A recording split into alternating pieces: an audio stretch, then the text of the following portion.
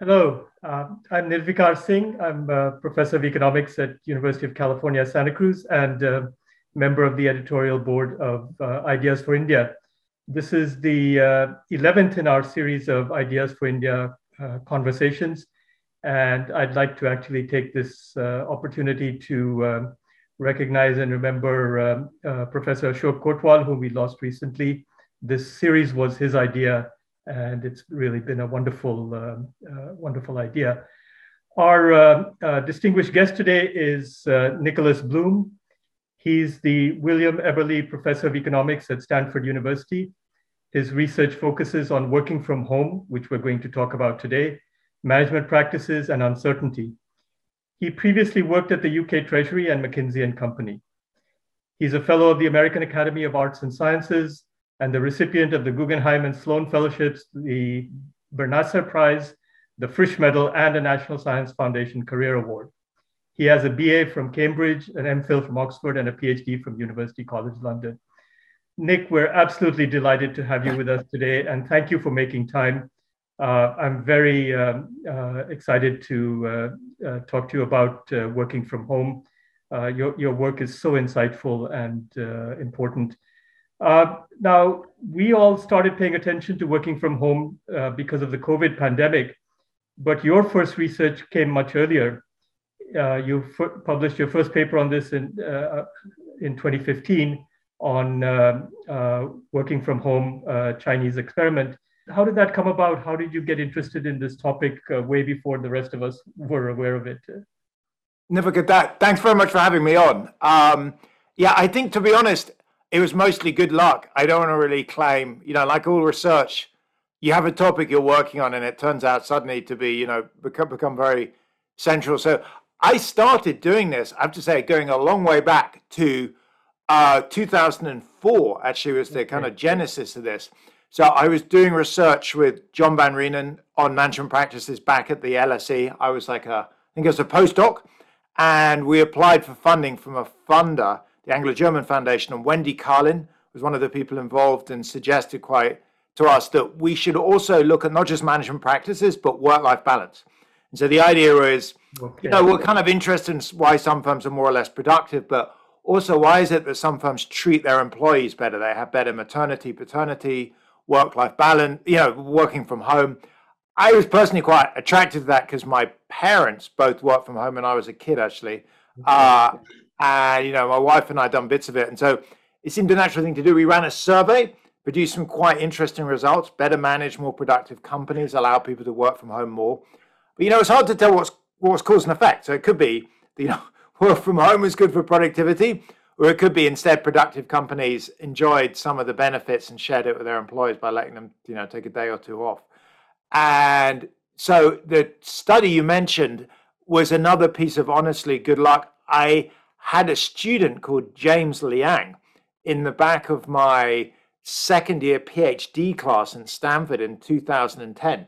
And James Liang turned out, as I discovered, about a third of the way through the class to be the co-founder and at that point chairman of Trip.com, one of the world's largest travel agents. You're kind of astounded, what is somebody that's worth several $100 million doing sitting in the back of my classroom? But it was great. And I started to talk to James, and he said Trip had all this headquarters space in Shanghai.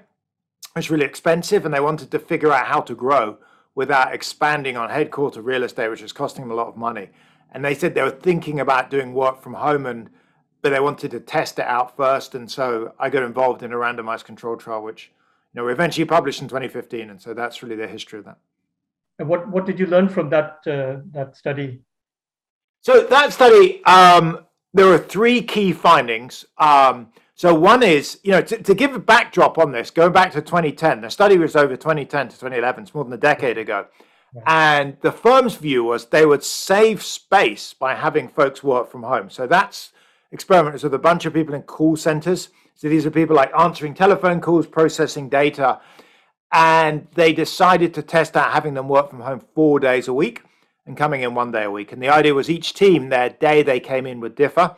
So basically, you only need 20% of the floor space that you'd otherwise need. Team one comes in on Monday, team two on Tuesday, etc.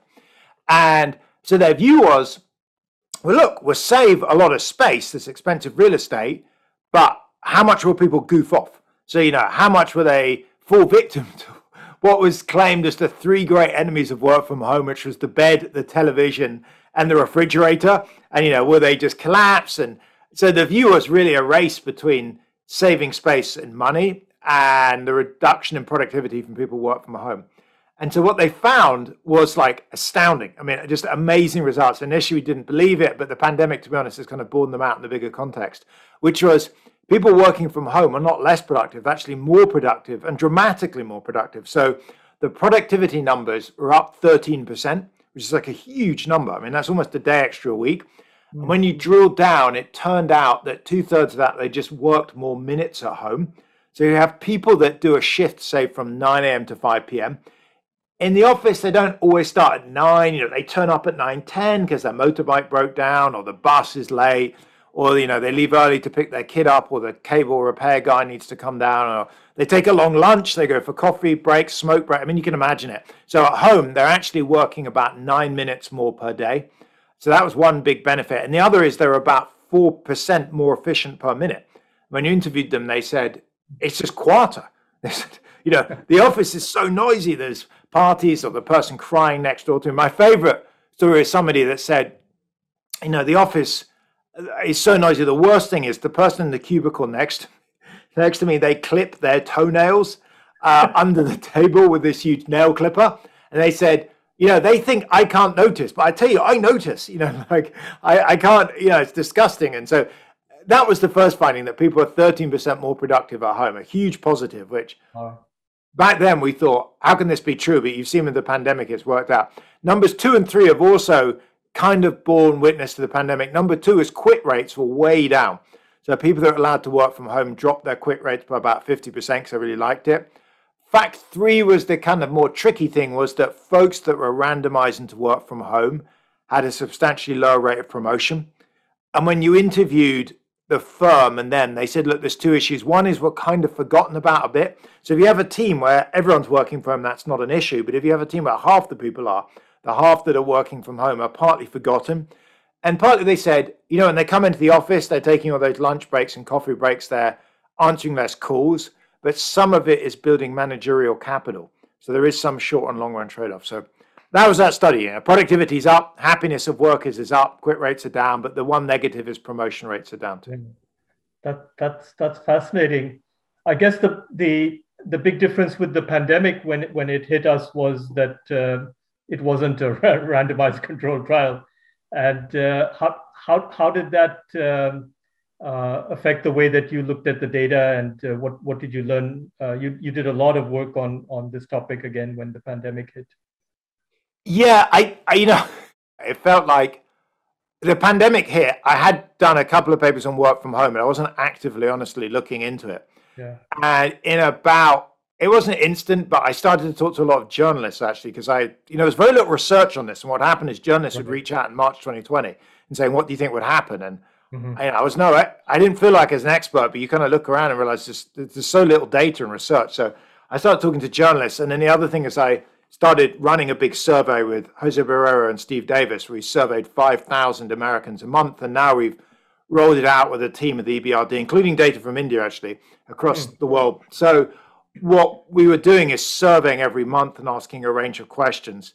In that, what you basically see is that work from home has just worked out really well. I don't want to claim it's perfect. So, there's definitely issues, but compared to expectations, it's in terms of productivity, issues of stigma, all kinds of things, it's dramatically better than people predicted.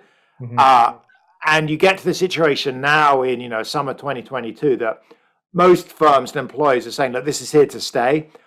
Mostly people don't actually want to work from home 5 days a week, but they also don't want to commute 5 days a week. So most people are saying, hey, you know what, I kind of like working from home, but I'd like to do it maybe 2-3 days a week, come in 2-3 days a week, which is called a hybrid. And that looks like it's coming to dominate. And so the situation we're in now is hybrid work from home is really there to stay. The big question is actually how to manage it for companies. Like, how do you make it efficient? How do you make sure people come in on the same days, but there's some flexibility? How do you actually get people back? There's this issue of the great resistance. Right now, there are a lot of firms, particularly in America and Northern Europe, have said, okay, we're coming back to the office. The pandemic is kind of subsiding, and then employees just aren't returning. So were there any surprises in the new data that something that was different or unexpected compared to your earlier study? Yes, I think the surprise was that it worked. I mean, I'd written this paper and published it in 2015, as you cited. Yeah, I can't even remember exactly what it's called, but it's basically a randomized control trial of work from home in China. And we yeah, published it in the Quarterly Journal of Economics, which is like the yeah, oldest journal in yeah, economics. And it was very positive, as I said, except the promotion point. The rest of it's very positive. But this was a set of call center workers in a travel agent in China. So you can yeah, easily beat up on that paper. So these folks are completely not representative. So the fact that globally, including in India, I've been talking to a lot of folks in India and, Asia, Europe, the US, work from home, again, I don't want to claim it's perfect, but it's definitely been surprisingly good. So if you'd asked me in February 2020, well, how will the global work from home work out? When basically a month from now, 50% of employees in Northern Europe and the US are going to be full-time work from home, probably about 20% in India. Mhm. What would that look like? I would have said, I'm worried. Like, it's going to be a disaster. It's not going to pan out. In fact, given the situation and given a lot of this stuff is rushed, it's been incredibly positive. And in fact, the other thing we see in the data surveying month on month is every month we've been asking employees, what's your firm telling you they're going to do post-pandemic? How many days a week are they telling you you're going to get to work? Which is kind of a sense of how firms are seeing things in the long run. That number has been going up and up and up. So it started at about 1.5 days a week for North America when we first started surveying back in May 2020, and it's now up to about 2.5. So what that says is not only was it very successful early on, it helped obviously reduce infection rates, kept the economy running. It's also, as the last 2 years have rolled on since the pandemic began, firms and employees have discovered, what, this work from home thing is pretty good. It's not perfect, but we're saving space. People appear to be slightly more efficient, and in particular, they're much happier. So in some ways, for businesses, the biggest upside is the second factor I mentioned from this original Trip.com survey, which is quit rates are down, people are happier working from home. And the companies fighting to retain and recruit employees, that's a big issue. If you want to put numbers on it in the survey, it looks like allowing employees to work from home 2-3 days a week is worth something like a 5 to 10% pay increase. In fact, we have numbers on that question for India in particular, and I think India is about 5-6%. Northern Europe, North America is maybe 6-7%. But it's like saying as an employer, look, I can have my employees work from home for 2 days a week. They're at least as efficient. I save a bit of space, and they treat it like a 5% pay increase. So what's not to like? And, most employers have said, I get that. And so this is why it seems like it will stick. Yeah. So your earlier study was over a year, and now we have a couple of years of pandemic era data. Do you have a sense of whether the sort of the visibility and promotion issues are being handled in a way to overcome that problem? Or yeah, that's a really great point. So in fact, to highlight this, we went back to Trip.com. The company used to be called C-Trip. It changed its name to Trip, so it's the same company, same chairman, in fact, James Liang.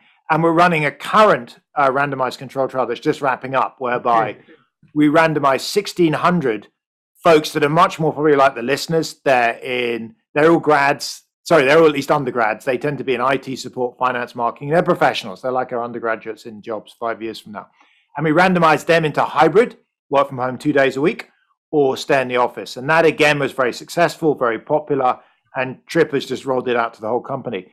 The view from there, my view is, as long as everyone within a team or a firm is working from home, the promotion issue doesn't really come up. Okay. So what the problem is when you have a treatment group where there are 4 days a week at home, it's the control guys are coming in all the time, and they, in a sense, get a head start for promotions. If everyone is working from home, say 2 or 3 days a week, then there isn't this issue. And so in that sense, work from home, I think, is great. And the big negative we saw on promotion rates is fixable if it's a company-wide policy. And so because of that, I mean, most firms are getting that. It actually has some quite important managerial implications. It suggests that companies need to focus not just on getting people into the office, say, for 3 days a week if you have a 3-2 plan, but also making sure they stay at home on the other 2. So Nirvikar, imagine me and you are both in the same company, and you say I'm going to work from home on Monday, Friday, which are the most common days, as the company suggests. And I'm kind of say, well, look, actually, I want to come in on Monday and Friday as well. If others are coming in, particularly our boss is coming in too, I'm going to get a head start. It's going to make you stressed. You're going to think, I can't really actually work from home on Monday, Friday. I need to come in too. And the system kind of collapses. So one of the managerial so what's is it's important to make sure folks come in on their office days, but it's actually important to make sure they also work from home on the home days. Right. That reminds me of I think it's the case in Japan where the workers had to stay until the boss stayed, and so they'd be all put in very long days. And have you seen any differences across countries in terms of the implementation or impacts of working from home? Yes, there are. I mean, it's interesting you mentioned Japan. I did an event for Google Japan about 3 weeks ago and talked to a bunch of Japanese companies. They were mostly tech, but they were almost all fully remote. It's interesting. So the stylized facts are it's picked up globally massively. The highest levels are in Northern Europe and the US, Australia, New Zealand. These basically are countries that are very developed, and also people tend to have a fair amount of space at home. So if you think of the US at one extreme, America has lots of land. People tend to, live in moderately spaced apartments or houses. So it's quite easy to work from home. This is not for everyone, but, for a lot of folks, particularly out in the suburbs, you've got enough space for a home office. It's kind of pleasant and easy.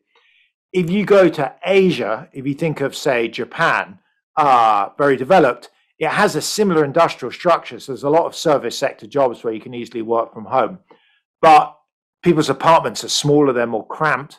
So work from home is definitely picked up a lot in Japan. It's just not quite as high in levels as in the US. So to put numbers on it, it looks like something like 30% of full paid days in America will be work from home post-pandemic. The numbers in Japan may be more like 20%.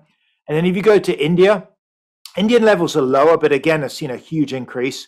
So one thing driving levels, say in India, lower versus the US is the industrial structure. So India has more manufacturing, particularly agriculture, more face-to-face services, less, finance. Obviously, it has a big IT sector. I mean, it has finance and IT, but it's not quite as dominant as it is in the US. If you think of agriculture in particular, you just can't do this remotely. So in India, the same sectors as in the US that are more remote focused, like IT, finance, business services, they've seen a big increase.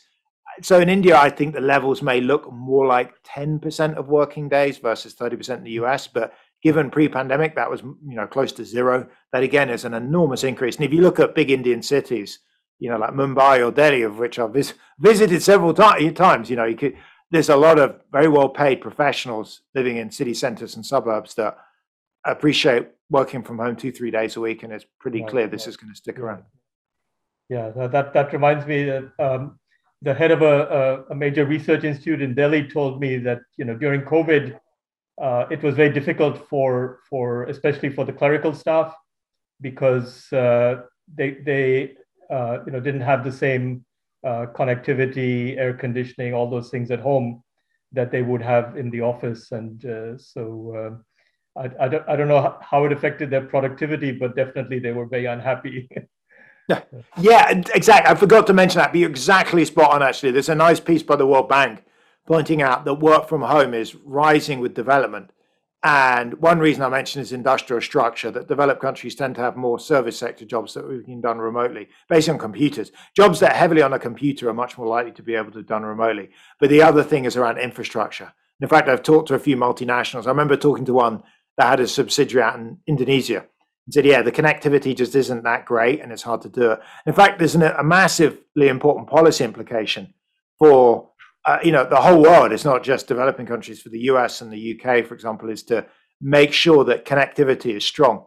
So one way is obviously rolling out broadband. The other is interesting is things like Elon Musk's, I forgot what it's called, satellite link. He's having this global network of satellites that I think, I wouldn't be surprised within 5 years, pretty much globally, if you pay the subscription to these satellite services, you're going to have something close to broadband, not a gig, but it's going to be pretty fast, enabling people to work from home and they have electricity pretty much wherever they are. And that's going to be, I think, a huge game changer.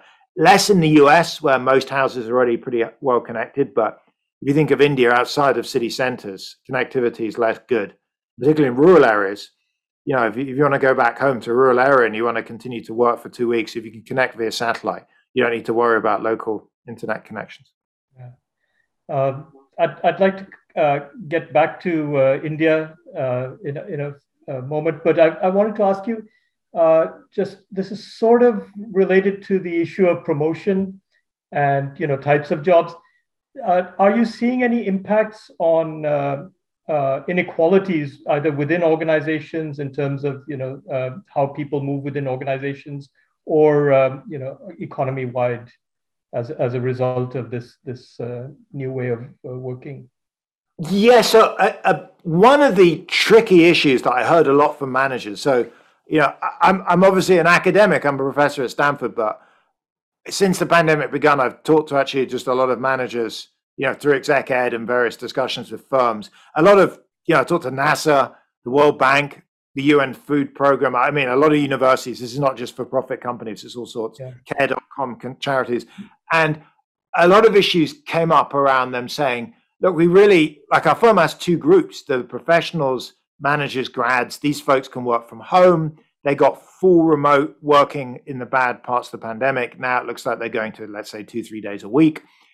They said, but there's another group, which is roughly the other half, that have to come in every day. You mentioned maybe, security, janitorial, a lot of retail, manufacturing. I mean, huge swathes. It's roughly half the economy in the US. It's probably more like 2/3, 3/4 in India, actually. These are people whose jobs just require them to meet with customers or equipment or products. And that group has, got really angry. I had many managers, particularly early on, saying, look, they're really angry. They said, I have to come in every day. I've caught COVID. I face health risks. It's horrible. I'm in a mask. I'm, wearing protective equipment. It's hot. And I'm not getting this perk that the better paid managers and professionals are. And they're getting annoyed. And I mentioned this perk is probably worth 5 to 10%. So in an odd way, it's obviously good that we have work from home because it's a benefit, and it's, making companies more efficient, it's saving on costs, and it's making us happier as employees. But a lot of that perk is going for the top half of society in terms of income and education. And that is an issue. And it's not a bad thing, but it's worth being aware. When I talk to companies, they're often thinking about, look, how can we slightly maybe pay more to lower end employees to kind of share the benefits out a bit? Maybe you can have more flexibility for them. So I remember talking to a hospital that said, what we've been thinking about, we have these shift workers. They used to do 5 days a week, but 8 hours a day. We've now offered them to do 4 days a week for 10 hours a day. So same hours, but they're going to come in on less days. And so that's, a milder version of working from home for them. You save them a commute once a week. Okay. Well, that's interesting. So it seems like management practices and the organization of firms are starting already to respond to this new hybrid world that we're going to be exploring. Yeah. So back to India and other developing countries, what do you think are the implications for urbanization and urban infrastructure? I mean, so one thing that we've seen in the US for people working independently is small co-working locations. So rather than working from home, you are going into a place where it's a shared space, and you're not sitting with colleagues, but you're sitting with other independent professionals or whatever.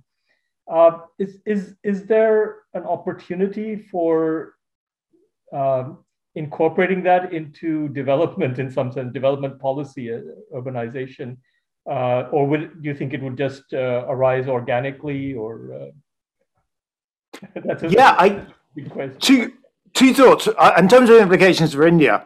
I'll start off with another one I think is, and then come back to urbanization just before I forget. Another one I think is hugely important, is very positive, which is based on survey data from 500 US firms. But I've heard it more anecdotally. A lot of companies have been saying, over the last 2 years, our teams have been working remotely. IT support, a whole bunch of functions have been working remotely, and they've been great. They've been really productive, really efficient. And it's made us think, why do these teams have to be in the company? could we maybe outsource them because it's cheaper and more flexible? Yeah. And why do they have to be in the US? Particularly with Trump and Brexit pushing against immigration, why don't we move some of this activity abroad? And so from the survey we just released, actually, with Atlanta Fed and Chicago, we see that offshoring and outsourcing are two of the biggest implications of the pandemic via work from home. So around 30% of companies in the US, and I've heard this, from talking to managers, are saying, long run, we're thinking of pushing this up a lot. India, I think, is going to be a huge beneficiary of this. So a lot of American companies are going to say IT support, coding, HR, payroll, benefits, and accounting. We just don't need these people in head office. This is on a computer, it can be done remotely. It has been done remotely for the last 2 years. Let's think about offshoring that. And some of that, of course, will go to Mexico, and some, it's going to spread around the world globally. But India has an enormous head start in a very efficient and productive outsourcing, offshoring industry. So I think that's going to do really well. I think India is not just IT, but it's just the broader whole industry. And then the other thing on urbanization, you're right. We've seen evidence. I've looked less at India, but I'm pretty sure it will be there. But we've seen evidence in the US and Europe of what's called a donut effect for cities. So this is like an American donut. I don't know if India, donuts vary around the world. The British ones look totally different, but the American ones are kind of circular with a big hollow in the middle. And it's what's happening to people in big cities. So in New York, San Francisco, other big cities, Chicago, Washington, what we're seeing in the data, we have amazing data on mobility, is a lot of professionals are saying, look, post-pandemic, I'm not going to need to go into the office 5 days a week. I'm probably going to be going in, 2-3 days a week. So I'm less bothered about a commute, but I'm much more bothered about having a bit of space at home to have a home office. And as soon as you think about that, you naturally think, well, maybe I want to move out to the suburbs. And we're seeing that in the Zillow data, in the change of address data from the US Postal Service. There's been, in fact, my co-author with Arjun Ramani have been working on this with us. You see huge movement out to the suburbs. I'd be pretty sure we're going to see this. I know Arjun's looked at some UK cities. We see it in India. Think of a place like Mumbai, which is, commuting there is just truly awful. Yeah. If you're only going to go into the office twice a week, you may just move out to the suburbs, get a bit more space. It's a very expensive city. So that in some ways is good, particularly if you get broadband connectivity. I could see people moving out. I mean, maybe you live in Pune and, commuting once a week to central Mumbai. I mean, you're going to see people move out from big cities out to suburbs, including actually out into rural areas. I can see folks going to live, go spend a month, a year with their parents out in the, rural parts of the country. They can get connectivity. It would be, for a lot of people, it would be fantastic if you're 30-something to go back, see your family, but continue to work would be an amazing opportunity. It's true for me, actually. I've gone back to the UK a little bit more, and I can do that and kind of, a bit more seamlessly because you can just work remotely. So has that allowed you to do some more teaching online that you might have done in person? Or Nirvikar, you must have the same experience. I think, there are some activities that are best done face-to-face, and there are some best done remote. Or at least it's hard to know whether they're best. They're probably best done remote because I think teaching is very much in the first camp. So like you, I'm sure we both taught remotely over the pandemic. It was okay. I did my best and tried to have cameras on and discussions and stuff. But I'll pause. It'd be great to hear what you have. But in person, just so much better. Yeah, no, I did not enjoy teaching online, and I thought it was partly generational. It's not something I kind of felt comfortable with. But I think I'm glad to hear somebody younger like you say that too. But I think. Just that face-to-face engagement with students, even if we were, wearing masks, was better than doing it online. And definitely, I can't see that changing too much. Though, again, in the context of India, maybe there's a lot more scope for hybrid models, just because access to quality education is so limited in India that having more online options might really help. No, I totally agree. I think what's going to happen, I assume we're kind of getting there already, it's just going to be a mix. You're correct. So for me at Stanford, or if the students are on campus, it just makes so much sense to teach them in the classroom. There's a little bit of travel, sure, we will have to travel in, but I think a lot of it's like what I call the personal trainer effect. It's like, why do people get personal trainers? To make them take exercise? You could do it without it. It's because it's a great commitment device. Yeah. And for me as the professor, being in that classroom with whatever, 40, 50 students. And in fact, for the undergrads, I now, I have even pre-pandemic for a while, not allowed laptops open or them on their cell phones. And, I'd say this is a discussion class. I'll give you the slides afterwards, but let's just, and that means that people are really focusing and you're committing. And they're committing, and you're kind of making sure that happens. Where it's remote, I know you must have had the same thing. You can see people's faces, particularly interesting in people that wear glasses because it reflects the screen. You can see their glasses changing color. And I'm like, I know they're watching Netflix or they're reading the New York Times or something. And that commitment just isn't there. And when I taught online, I tried to make the class size smaller, have the class, I basically had a class that should have been 2 hours. I split it into 2 1-hour segments and then halved it for each. And said, look, an hour's enough on Zoom, but I'd rather have a small class so we can have more cameras on, etc. But, it's not ideal. It felt to me like you're going from broadband to dial-up. Just the volume of information you can transmit is not as good. But yes, if you're 6 hours away from a university, the in-person thing doesn't exist. So it's either nothing or online. And so online is a definite big step up. Yeah. So I actually diverted us from what we were talking about, urban infrastructure. So I wanted to get back to that and ask you what you think is going to happen to cities in developed countries, like what do we do with office blocks? What do we do with all the infrastructure of restaurants and bars that is around those central workplaces? How will that change, do you think? It's a great question. Cities have a pretty bright future. There's no fear of like boarded up skyscrapers or anything like that. What it's done is probably pushed back 5 years of development. But just to put it in context, for North America and for Northern Europe, if you go back to New York in 1980, I actually visited it as a kid. I remember my parents, and it was pretty scary. The McDonald's I remember this still. I was born in 73, and we must have gone in about 81, so it's probably, 8 or something. I remember McDonald's in Times Square. The guy had there were 2 security guards, not 1, but 2 at the door. They both had open carry guns. I mean, it was like the crime rates were so high, it was just, inconceivable. That was the daytime. So cities from the low point of the 80s, where there are dangerous city centers, they've just grown and grown and grown. And now by 2019, the centers of big US cities like New York are incredibly expensive, and actually crime wasn't too bad. The pandemic has probably pushed that back 5 years. It's not even clear that's bad, actually, because the affordability crisis was a big issue. Like in Silicon Valley and San Francisco, a lot of people just couldn't afford to live in city centers. So it's pushed it back a bit.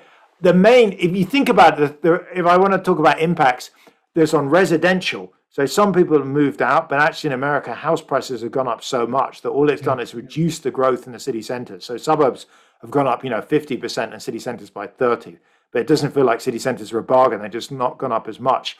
The areas where there's more extreme changes are for commercial offices and commercial retail. So in offices, it's looking like in the long run, there will be a reduction in office demand. So if folks are, say, coming in, it looks like for New York, San Francisco, the most tech and finance focused cities, these employees are probably only coming in half the time. So that's going to lead to reduction in office space. It's not a 50% full, because a lot of people want to work from home on Monday and Friday, so it's hard to really liberate all that space. It's a bit like pre-pandemic. No one worked on a Saturday and Sunday, but we didn't have, we couldn't use the space. So there'll be a softening in office demand. The area I think is going to be the most hit is retail. So if you have office workers coming in half the days, they're probably going to spend roughly half as much on lunches, drinks, going out shopping. And that's a pretty major drop for places like Starbucks, Macy's in the center of town. So they probably aren't going to lose out. The big people that lose out are going to be the owners of the real estate. So if you have a bunch of retail that you lease out to Starbucks, Starbucks is going to say, look, we're only selling half as many coffees. We can't afford those rents. If you're going to halve the rent or out of here. And of course, you've got no one else to take it up. So the people that really ultimately losing, it's like economics. The fixed factor is the supply of land. And some of that retail land, I think, will get converted. So what eventually is going to happen is a bunch of things that used to be shops. You'll walk into the center of town and say, hey, I remember that was No Bon Pan. And now it's, housing, or maybe it's an office or something else. Yeah. Well, that's interesting. Actually, being able to convert some of that office space or retail space to housing would actually be a benefit in terms of uh, creating more housing with less with a smaller commute for people. So Yeah, totally. There's a lot of kind of apocalyptic predictions. I generally think it's all good. I'm totally aligned with you, which is it's going to relatively push down housing price just because the donut effect. But then on top of that, we're starting to see conversions of lower quality office space and retail space into housing. And so mhm. that's going to increase the supply and then further push down prices a bit of residential stuff in city centers. So all of that I think is good. Yeah, I mean there are some issues. The one area that I worry about is public finances, particularly for US cities. So US cities have this thing where the definition of the city is very narrow. So if you think of San Francisco, it's a very tight center of the city.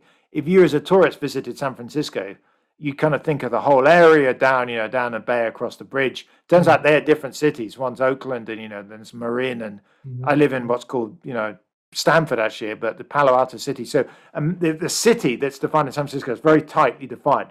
And what it covers is a lot of the downtown. Now, the donut effect is really problematic for it because a lot of people are moving out from city centers out to the suburbs. They're going to lunch and dinner out in the suburbs. So the tax take for the city is down. On top of that, things like the subway, the buses, people are commuting less. They're getting less revenue from that. So my one fear is a bunch of cities go bankrupt, or they decide to say slash the subways, which generates, Carmageddon when everyone decides to drive and the roads clog. So I think apart from public finances of some city centers, generally pretty much all of this is good news. That's great. It's yeah. I'm just trying to imagine, how our world is going to change uh, in countries like the U.S. over the next decade or two, and also, what developing countries might do to avoid just following a path which is no longer necessarily the best path to follow. Uh, just to go back to something you said right at the beginning. You said you got into this topic because somebody was interested in work-life balance, and it was related to your earlier really fantastic research on management quality and practices. What you see happening to work-life balance, and maybe even a little more broadly, and here just feel free to speculate. What will it imply for our sort of social relationships? I mean, so much of our society now has been struck, kind of grown around this particular way of organizing work, and like going for a drink after work and so on. And do you have any thoughts on work-life balance and the structure of society? And so not necessarily as an economist, but maybe as a behavioral economist. Um, there's a lot of work on work-life balance, and there's a lot of things in the media about people are more stressed out than they ever are. Although that's one of those things that story's been claimed for 20 years. So every year people are more stressed out than they are before. It may be that stress levels are continuously rising. I think actually it's hard to measure. And if you survey people, are you more stressed, the same or less? Most people say more. So I think the best date is time use. But, of course, we have a pandemic going on. So it's hard to distinguish working from home with a pandemic. I think probably the best evidence is the randomized control trial I did out in China. So just to specify this, we took 1,600 people and we randomized them by even or odd birthdays. And if you have an even birthday, you stayed in the office 5 days a week. And if you had an odd birthday, which means you're born on the 1st, 3rd, 5th, etc. of the month, you got to work from home on Wednesday, Friday. Otherwise, everything's the same city, the same pandemic experience, etc. What we saw, we surveyed them, and we also looked at quit rates and other measures. Folks that work from home for 2 days a week reported they're a lot happier. Their quit rates were down. They actually asked them questions on work-life balance, work-life satisfaction. All of these measures were significantly better. In terms of their working hours, we have VPN time when they're at home. We know when they swipe into the office. They appear to actually work slightly fewer minutes when they're at home, but they actually performed slightly better. So it looks like they're just more efficient. They just use their time more effectively. And so collectively, I think that's the best evidence that gets at the causal effect of working from home. Setting aside the fact it's been introduced during the pandemic and a lot else changes with it, on work-life balance, and net is positive. That, of course, is hybrid. So the issue, I think, is what's really different. I don't have any data on, and I don't really feel confident about it, is fully remote. So hybrid is where, say, we work, which is what academics have long done, actually. We've long kind of, I don't know about you, but, even pre-pandemic, I wouldn't go in every day. I'd obviously go in for teaching and seminars, but maybe 1-2 days a week, I just work from home. So that is hybrid, and that's what a lot of people like, and it seems to be associated with better outcomes. If you're fully remote, it's less clear. And in fact, a journalist today, Aki Ito from Business Insider, just contacted me saying there's a lot of youngsters, in particular in the labor market, 20-somethings, that are becoming quite disillusioned with fully remote because they say it's so isolating and they don't like it. And so I think fully remote, is more like an acquired taste. It's like Marmite. I don't know if you know, there's a British food product called Marmite. Some people love it, some hate it. Yeah. So, it's like the yeast extract, I think, after brewing, but I like it. I mean, it's very strong. It's very salty, but I think fully remote is going to appeal. We see in the survey data, it tends to appeal to folks that are middle-aged, a little bit older, they have kids, they live in a house, they have a long commute. And they say, look, I want to see my children, my family, my friends locally. I can do without driving 40 minutes each way. Mm-hmm. Whereas youngsters or older empty nesters tend to be more in favor of going into the office 2-3 days a week. And then there are some people, about 20%, that want to work face-to-face 5 days a week. And, they're kind of very gregarious, very outgoing. So I think post-pandemic, we'll see a mix. We'll see some firms, particularly tech firms, offer fully remote. We saw Airbnb, it's just announced it's fully remote. There'll be others that will be in person fully, and then there'll be a third group which are hybrid, and you choose. It's kind of like if you're living in America and you want to live in a big city, get a job with someone that, a firm in New York. If you want to live out in the suburbs, get a job in a firm in the suburbs. I mean, move to, same, I think, if you want to be in person 5 days a week, go and find a firm that's offering that and go work for them. So with this, will this present a challenge for managers? Again, a lot of what we saw in terms of firm structure and managerial practices was very cookie cutter, and now we're in a more complicated world. So I'm wondering what that implies for how people manage in firms. Yeah, so I think you're right. It has made life more complicated. You've basically added another dimension now to managers' jobs, thinking about location of work. It used just to be 5 Monday to Friday in the office, and now you've got to figure out. My broad suggestion, coming back to what you mentioned at the beginning, is on a team-by-team basis, for sure, try and keep consistency. What's a horrible outcome if you have a team of 10 people and 5 of them fully remote and 5 in the office? That's just a disaster. I mean, that's just horrible. You can have the people in the office create an inner group and they work together, they get promoted, the people at the office get left behind. So I think team by team, and I'd probably say almost like group by group, you want to have some consistency. So I think if just take Stanford University as an example, for some jobs like security, food service, they need to be in person. So there's really no discussion about that. For a bunch of others like back office or support staff, which are 1,000 of them, Santa Cruz to be the same, 1,000 of these folks, the university's decided something like, I think, a 3-2 or 2-3 plan, 2-3 days a week at home, 2-3 days a week in. But they're relatively keen. It's consistent across the university. So, some people don't feel unfair. And then there are other people like IT support. Some are benefits, some payroll that will be fully remote. Those folks don't need to come in at all. In the long run, a bunch of those jobs may actually end up being outsourced. So if you're fully remote, then the question goes, it's not obvious why you're a Stanford employee at all. And I don't know the policy on that, but, I can see that for companies in general. So I think for managers, the main message is decide what you want to do and have it consistent across the team or maybe even the firm. Depends on the size and the structure of the firm. And then when you figured out, say, a team is hybrid, pick anchor days. So the other big mistake is saying to the team, you got to come in 2 days a week, but giving no guidance. You come in Monday, Tuesday, I come in Wednesday, Thursday. We never overlap. It's like I come in and I'm, Zooming Nirvikar from the office, and you come in and you're Zooming me from your. And so what you really want is managers to say, look, we're going to come in for, let's say, 2 days a week, and that's going to be Tuesday, Thursday. So everyone's going to come in. We're going to have all our big meetings, presentations, trainings, leaving events, Monday, Wednesday, Friday, you're going to work from home. And that's going to be like what we're doing now. One-on-one Zoom is actually fine, typically remotely. Particularly if I've seen you the day before, I'm seeing you the day after. And reading, preparing data. What doesn't work so well is big meetings, mentoring, training. But you can do that in the office day. So I think the future is probably 3-2 or 2-3, where roughly you split your time. But when you're in the office, everyone comes in on the same day. Okay. So you could see that as becoming maybe the dominant paradigm or norm of this kind of roughly equal hybrid for a lot of firms?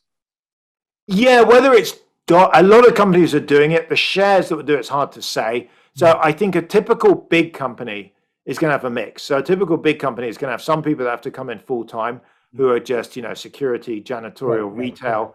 And if you're Walmart, the people working in store cannot do that remotely.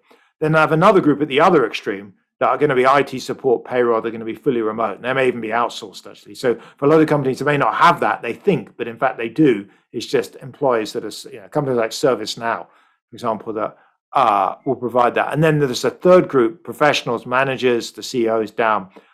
The most typical we see in our data, and we've surveyed thousands of people, and actually I have 2 firm level surveys in the UK and the US. We see as similar from that side, is hybrid. And hybrid is a challenge to organize. You're right, it's not easy, but I think it's going to be hybrid. Increasingly, it's going to be well organized, and teams are going to come in on the same days, and that's roughly where we're going to end up. Okay. So a couple of thoughts related to a very big topic for all of us now, which is reducing carbon emissions and energy efficiency. So a couple of thoughts that came up for me when you were speaking was one: is there going to be any scope for energy efficiency within office buildings? If we have a hybrid model, we're not really saving that much space. Can we still reduce cooling and heating in some way for empty offices? And secondly, will we save significantly in terms of transport, so that we're getting some energy savings there? Do you have any sense of how that might play out? We're all setting these net zero targets. It's a really interesting question. It makes me think I should look into this more and maybe work with environmental economists or environmental scientists to think about trying to put some numbers on it. So let me explain. So there's factors, big things that go in both directions, which means net it's kind of hard to tell.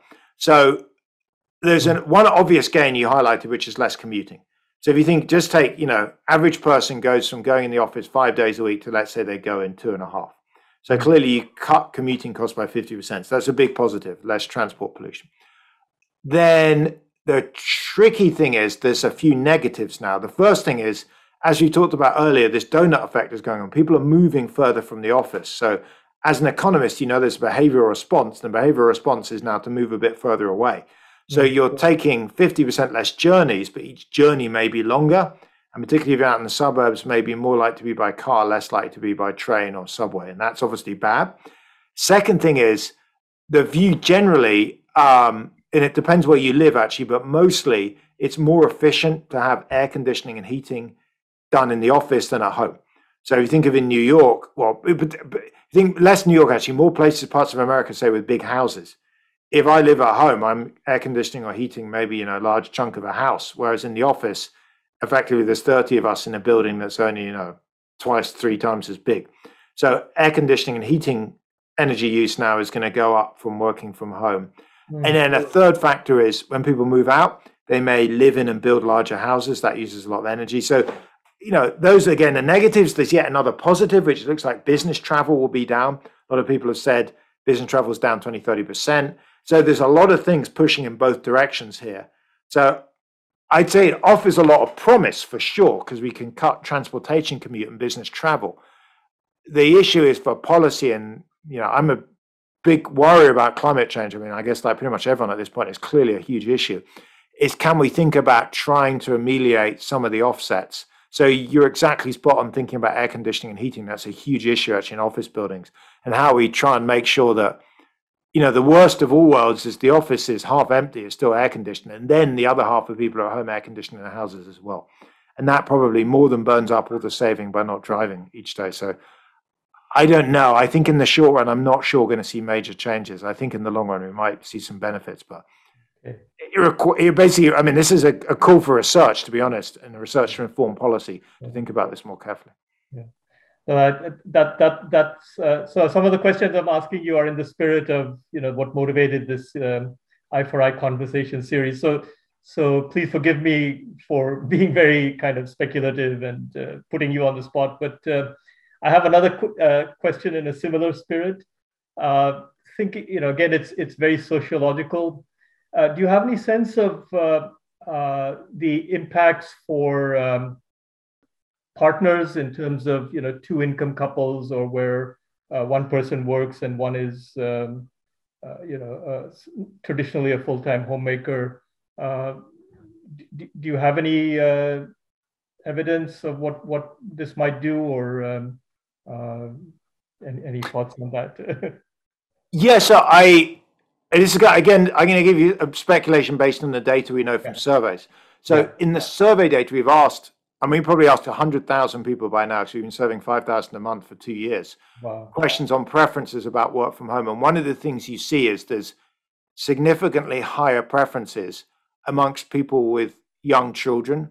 And within that group, particularly women with young kids. So interestingly, if you don't have young children, there's no gender difference. If you do have young children, that's where you see the gender difference. And women with young children are significantly more keen on work from home than anyone without. But within that group, it's higher for women.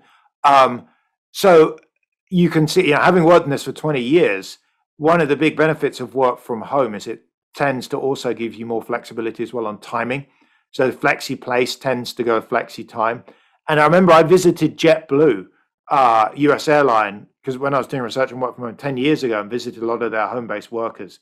And a lot of them were primary carers of young kids that said, look, one of the benefits of work from home is I can take my kids to school. I can then log on at 8. I can work till 3. I pick them up.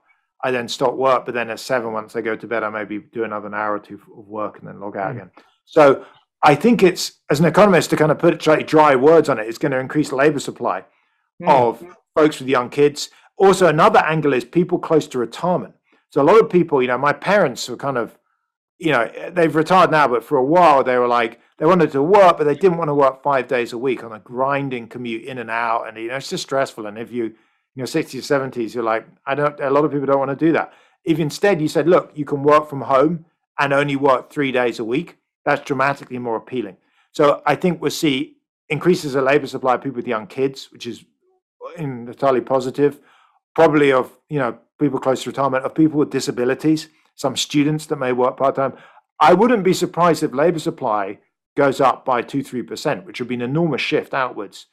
And it would be a lot of extra people offering a moderate amount of extra hours, but that's incredibly positive. So coming back to your question, I think what you could easily see of couples with young kids, that both of them flex a bit. When both my mum and dad worked full time, and actually I remember both of them worked from home when I was a kid, and during the school holidays, they'd have a rota as between who would stay home and look after us. And so I can see that. But they were both in the public. So my dad's an academic. My mum worked for the UK Civil Service, but they both had some flexibility. So I can see that being much more common. The combination of holidays and work from home. Couples say, look, we can just about cover the kids, along with some childcare, maybe nanny sharing or something. And that I think is a very good thing. Right. No, that's really fascinating. So if I understood correctly, then hybrid work could actually be a stepping stone to more part-time work, and that can be really beneficial for people who are sort of transitioning out of careers, working towards retirement, moving towards retirement, and that actually could be very beneficial as populations age. Totally. One way to look at it, again, as an economist, is you remove some of the indivisibilities. So if you go into an office, if you have someone that works 3 days a week, you typically have to give them an office or a desk. And so you bear the full cost. You only get, 60% of the days that they're working 3 days a week.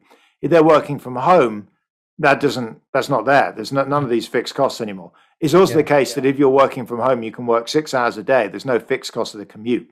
So you can easily have a situation where someone works from home for 4 hours a day for 4 days a week. It's kind of a light load, but you can scale the thing up and down. Whereas if you had to commute in, there's all these indivisibilities, these fixed costs. And so that's one of the big factors that I think will mean, rather than people go from a kind of 1 to a 0, I worked full time, 60 hours a week plus commute, to suddenly 0, I dropped dead. Not exactly, but I dropped dead in terms of working life, to now I'm going from 60 hours a week, say, okay, next 2 years, I'm going to go down to 40, then to 30 for 20. And these are folks that are incredibly experienced and very productive. And it seems an enormous economic waste to have that. And then again, there's people with young kids. They don't stop work maybe after their kids are born. They go from 50 hours down to 10, 15. So a lot of this thing is, I think, at the margin, making it easier for people to work part-time, stay connected, but maybe not do the full-time plus commute. This is really fascinating to kind of think about how this very unexpected and shocking event, the COVID pandemic, in some sense has kind of jump-started a lot of innovation in terms of how we organize the fundamentals of our economies.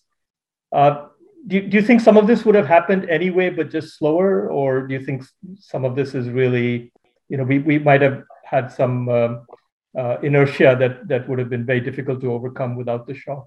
I know that's a difficult counterfactual. No, it's a very interesting question. So I think I'll give you two answers on this. One is, pre-pandemic, working from home was doubling roughly every 12 to 13 years in North America.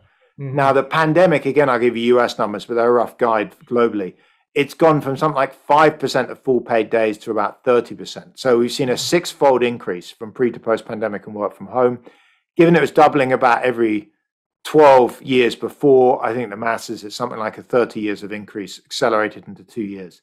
So there's definitely been a big jump up, and I think, that's permanent. There's no going back. So there's a step change up. The other thing that's interesting is I have a paper with Yulia Zestkova and Steve Davis, whereby we've scraped patents that are applied for the US Patent and Trademark Office. They publish them each week, and we scrape the text of the patent, the abstract and the document, for discussions of telework, work from home, remote working, etc. Pre-pandemic, you see about 1%, about 0.5% of patents mention this.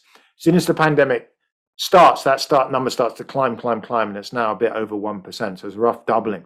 And what's going on is a huge number of hardware and software companies in the US and globally have said, look, this work from home thing is here to stay. The market size has gone up, 5-6-fold. We should really invest. We should make better equipment, better software. There's a load of startups aiming at this space. In fact, I'm involved in a few of them. And that means there's a huge burst of innovation to make work from home much better. So in economic terms, it's called directed technical change. And technical change is directed now steeply, so in a big change in direction towards supporting work from home. And what that means is that's going to support longer run growth. So, 5 years from now, I'm going to look back and think, Zoom of 2022 is terrible. I can't believe we didn't have, and, I don't know what it will be. There'll be some gizmo or software or hardware. I'm not a futurist. I can't predict this stuff, but certainly I've been following working from home for 20 years. Now, if I go back to when I first started working in 2004, it was horrible. It's like dial up or freeconferencecall.com. You'd email little files, maybe send it in the mail. Just carry portable hard drives and stuff. It was very cumbersome. If you go back to the 80s, when I've interviewed people that did it then, it was like your boss would drop a pile of papers off, you'd process it and drive it back to the office. It was really horrible. So now 2022, it's, the cloud, file sharing, video calls. My guess is 2030. Technology X, whatever it is, I don't know, whether it's virtual reality or augmented reality or holograms or, incredible AV or whatever it is, I think it would be a lot better. And the pandemic has accelerated that rate of improvement. So the pandemic, I think, has done two things. One is it's a step change up. The other thing is it's probably tilted up the future rate of growth as well. Yeah. So we're almost out of time, but I do have one last question. So, I'm quite confident in the fact that we're going to see a lot of innovation in digital infrastructure and digital tools, especially in developed countries. What would you advise a policymaker in a developing country like India? So Ideas for India is about evidence-based policy, and you're, I think, the world's expert on this topic. Would you have any suggestions, maybe not specific policy advice, but things to pay attention to that you would say to a senior Indian policymaker? Yeah, absolutely. I'd say this offers a huge opportunity. The first off is, I think it's almost all positive for India. One is on exporting, services globally. There's going to be a huge Mm, pickup in demand for companies wanting mm, to offshore and outsource, and India is perfectly placed.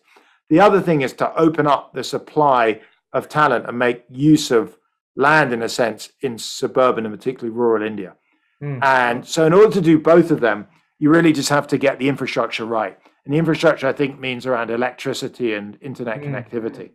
Yeah. So, for both of them, if you have reliable, I've been out to India enough times to know electricity supply, is an issue. Broadband is an issue. The satellite coverage is coming in, but it's expensive, and that's not really a way to connect up, 1.5 billion people. So, I think those are the critical things. I mean, the other angle is, I honestly, the government to kind of get out the way in terms of regulation. So, India, to some extent, like the UK, I mean, like a lot of countries, has a track record of some particularly more leftist governments of trying to regulate this. I don't think we need regulation. I think most people and businesses want to work from home. I don't think we particularly need to regulate it or tax it. I think we just need to provide the infrastructure and get out of the way, because firms are going to do it. And so government should support, they should not try and control. Thank you. That's a very clear perspective, and I hope it gets some attention. Um, one last question. I'm a great fan of your work. I feel like you're one of the most creative economists that I know. Thank you. You've worked on three very important topics: uncertainty, management practices, and working from home. Do you have anything else on your agenda, or are you going to be busy with these for a while? I wasn't planning. I mean, the work is funny. It's true. For a while, I thought I worked on management and uncertainty. Management came about really because I took a job in McKinsey, and I was kind of interested, and you saw the difference of all these firms. And my advisor, John Van Reenen, had been doing stuff in organizational structure, and kind of those two things overlapped to get me interested. And I started collecting data. I work a lot with Rafael Sadun, HBS, and so that kind of started that off. The uncertainty stuff was weirdly came about because my wife used to be at the Bank of England and had all this amazing data on implied equity options. Well, not so much data. It's a long story.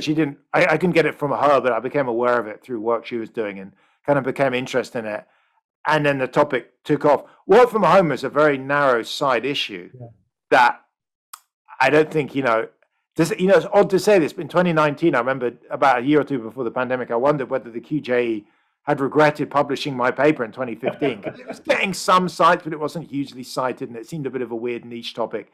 And then suddenly the pandemic happened. It's now become a huge thing and a big topic. And yeah, that absorbs most of my time right now, actually, running surveys, talking to companies. Yeah. And as an academic, you kind of feel like when something you work on becomes policy relevant, you want to come down and try and do something constructive and help people, help businesses, help policymakers. So, I don't know. My guess is this excitement will calm down in another 6 months to a year, and I'll go back to, spending a bit more time running regressions.